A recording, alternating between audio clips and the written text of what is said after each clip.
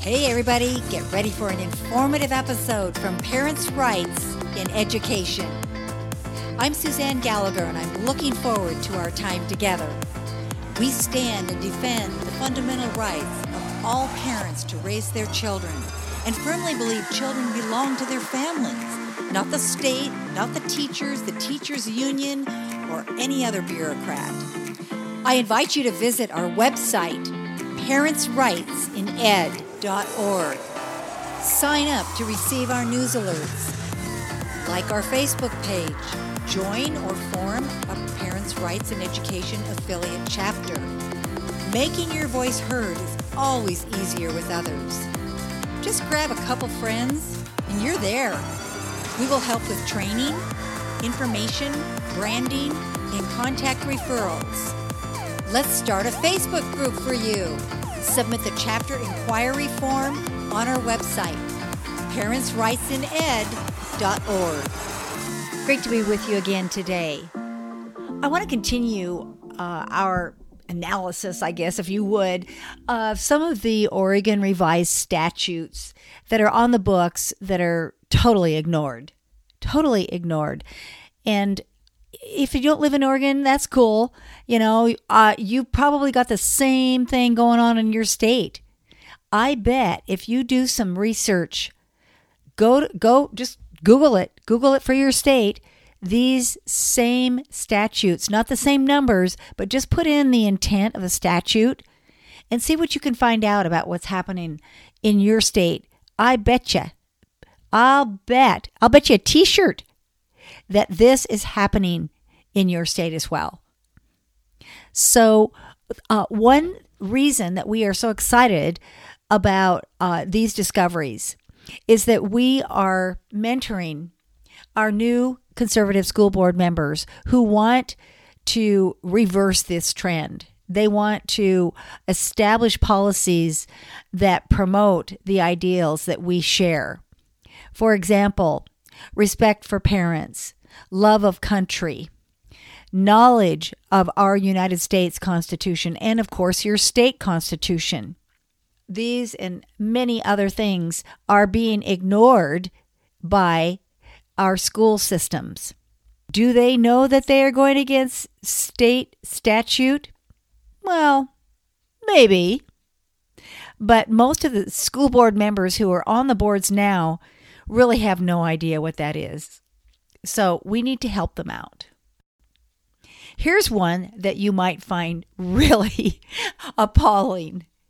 It is titled ORS, Oregon Revised Statute 326.327.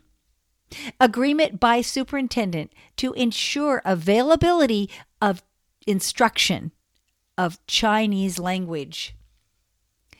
The superintendent of public instruction is authorized to enter into an agreement with another nation or public agency of another nation under ORS 190.485.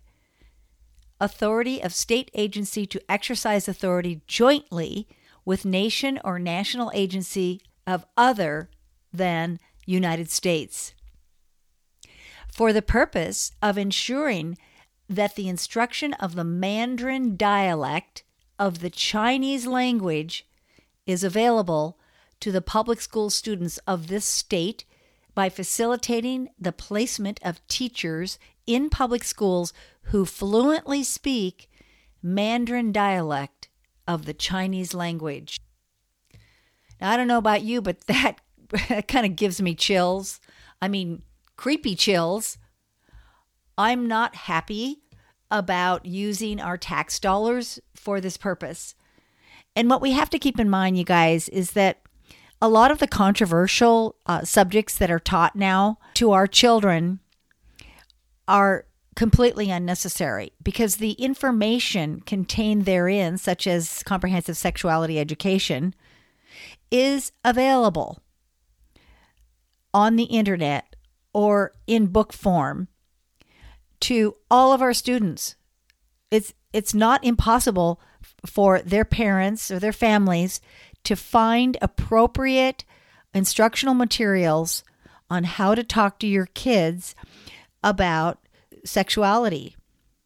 And when the parents do that, they will frame the information within the context of their value system, their family value system. Unfortunately, as we know, the public school system states that what they're teaching is value-free. They don't share any values. But not sharing values, and I would put that term in quotes, values, they really are sharing values, aren't they? They're sharing values that perhaps you and I and parents don't share. So teaching Mandarin Chinese, foreign language, would you say Mandarin Chinese? Now that sounds like a language that someone may take at the college level. It's very difficult to learn Chinese. It's difficult to learn Japanese. The Romance languages are pretty easy for kids to pick up, like French and Spanish, but not Chinese. Okay, let's take a look at one of these other ORS laws pertaining to school boards.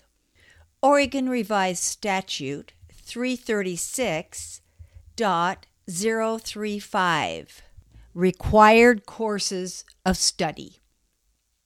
Supplemental courses, district courses, courses concerning sexually transmitted diseases. Here we go. Item 1. The district school board shall see that the courses of study prescribed by law and by the rules of the State Board of Education are carried out. The school district board may establish supplemental courses. The school district board may establish supplemental courses that are not inconsistent with the prescribed courses and may adopt courses of study in lieu of state courses of study upon approval by the superintendent of public instruction. They used a double negative there, which makes it difficult to understand. So they said are not inconsistent. That means are consistent with the prescribed courses and may adopt courses of study in lieu of state courses of study upon approval by the superintendent of public instruction.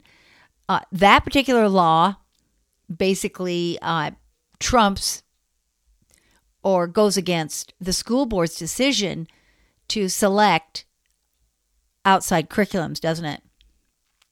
Item number 2. This is interesting. Parent notification. Any district school board may establish a course of education concerning sexually transmitted infections, including recognition of causes, sources, and symptoms, and the availability of diagnostic and treatment centers. Any such course established may be taught to adults from the community served by the individual schools, as well as to students enrolled in the school. The board shall cause the parents or guardians of minor students to be notified in advance that the course is to be taught. Any such parent or guardian may direct in writing that the minor child in the care of the parent or guardian may be excused from any class within the course. Any parent or guardian may inspect the instructional materials to be used before or during the time the course is taught. Now that's fascinating because we don't see that in practice now. Schools hide what they're teaching. They are not very forthcoming with curriculum, and they're certainly not in the habit of notifying parents and guardians that a minor child is going to be taught a specific class that could be controversial. Item number 3 pertains to teacher protection. The district school board shall coordinate the course provided in subsection 2 of this section with the officials in the local health department and the superintendent of public instruction. Teachers holding endorsements of for health education shall be used where available. A teacher may not be subject to discipline or removal for teaching or refusing to teach courses concerning sexually transmitted infections.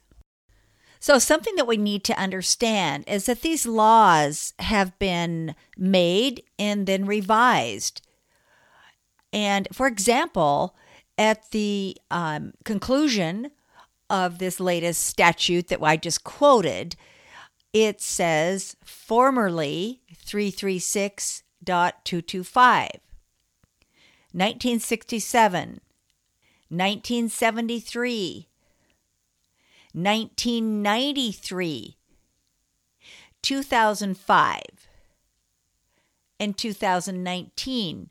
In each one of those years, this particular statute has been revised, updated, if you will, by the legislature.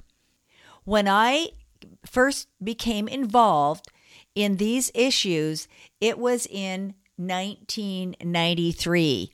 A law was passed to teach K through 12 education in prevention of the AIDS virus. Kindergarten students were shown an image of two people holding hands, the typical figures that you see on a restroom door. The bottom of the image was the term monogamy. This image, this teaching tool, was shown to kindergarten students. The two figures were both wearing pants. In other words, it was two men holding hands, and the students were taught about monogamy. And they were taught to wash their hands so that they couldn't get AIDS. Now, what does a kindergartner know about that? What does a kindergartner know about the term monogamy in reference to two men? And certainly, they don't know anything about having sex with the same-sex partner. So now you're probably asking, well, what does that have to do with me? I live in Ohio, or I live in Illinois. I live in Texas. Certainly that doesn't apply to us here. We're in a different state. Well, the law matters in every state. Now, are the laws identical? Probably not, but they're probably very similar because proponents, they have an agenda and they share their ideas across state lines. They share ideas with everybody in the country who thinks like they do. And these are groups like Planned Parenthood, SIECUS, the National Education Association, and others. Take a look at our presentations that are featured on the homepage of our website from the Safe Schools Summit. Do some research. Find out what the laws are in your state, and especially if you are a school board member. But if you're not a school board member and you have friendly board members, help them out. Point out these laws. These laws can be used to justify dialing back some of the even more radical practices that are taking place in our schools today. We tend to overlook the fact that in many cases, our local school districts are breaking state law. That's the point. So whenever a school district recommends change in policy, they should refer, if at all possible, to statute. Because if it's illegal, the schools can't do it. Whether it's CSE, SEL, critical race theory, Black Lives Matter, whatever it is, the policy, the school board policy can stop it in your individual local school districts because school boards have local control. And here's another idea. Ask your school board to pass the Parents' Rights in Education Proclamation. You'll find it, there's a separate page telling you all about it, how to access the proclamation itself, and some suggestions about presenting it to your school board. You can find more information on the homepage of our website. There's an icon, and it is proclaiming November as Parents' Rights in Education Month. Thanks for listening. We'd love to have you join us. Please fill out the form on our website called Join Us. Oh, and one last thing.